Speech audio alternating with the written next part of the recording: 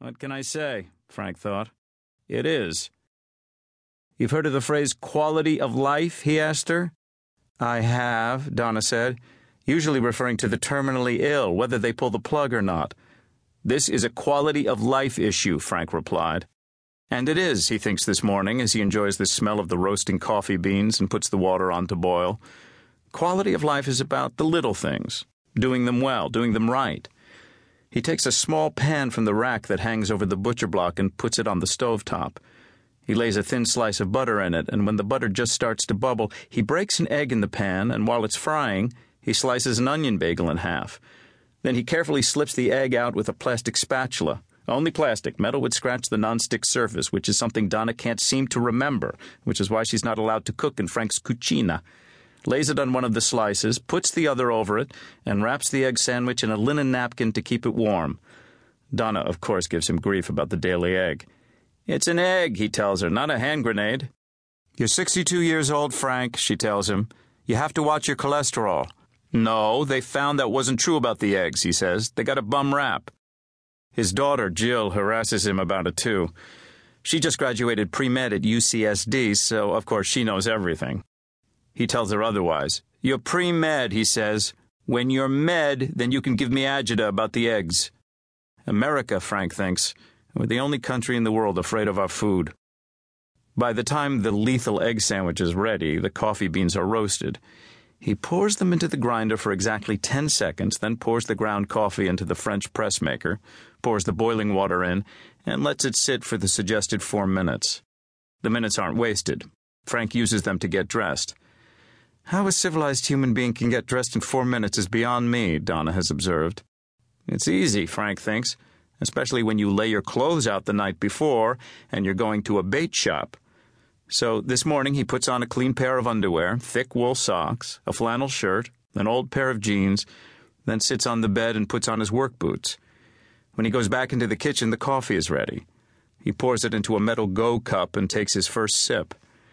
Frank loves that first taste of coffee, especially when it's freshly roasted, freshly ground, and freshly made. Quality of life. Little things, he thinks, matter. He puts the lid on the Go cup and sets it on the counter as he takes his old hooded sweatshirt from the hook on the wall and puts it on, jams a black wool beanie on his head, and takes his car keys and wallet from their assigned place. Then he takes yesterday's Union Tribune from which he saved the crossword puzzle. He does it late in the morning when the bait business is slow. He picks the coffee back up, grabs the egg sandwich, flicks off the stereo, and he's ready to go. It's winter in San Diego, and cold outside. Okay, relatively cold. It's not Wisconsin or North Dakota. It's not the painful kind of cold where your engine won't turn over and your face feels like it's going to crack and fall off. But any place in the Northern Hemisphere is at least chilly at 4:10 a.m. in January. Especially, Frank thinks, as he gets into his Toyota pickup truck, when you're on the wrong side of 60 and it takes a little while for your blood to warm up in the morning. But Frank loves the early hours. They're his favorite time of the day. This is the quiet time, the only part of his busy day that's actually tranquil, and he loves to watch the sun come up over the hills east of the city and see the sky over the ocean turn pink as the water changes from black to gray. But that won't be for a little while. It's still black out now. He turns to a local AM station to get the weather report. Rain and more rain. A big front moving in from the North Pacific. He pays half attention as the announcer gives the local news. It's the usual. 4 more houses in Oceanside have slid down a slope in the mud. The city auditors can't decide if the city is on the verge of bankruptcy or not, and housing prices have risen again. Then there's the city council scandal.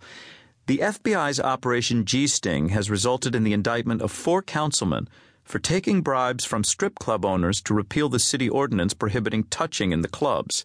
A couple of vice cops have been paid off for looking the other way. Yeah, it's news and it's not news, Frank thinks. Because San Diego is a port town for the Navy, the sex trade has always been a big part of the economy.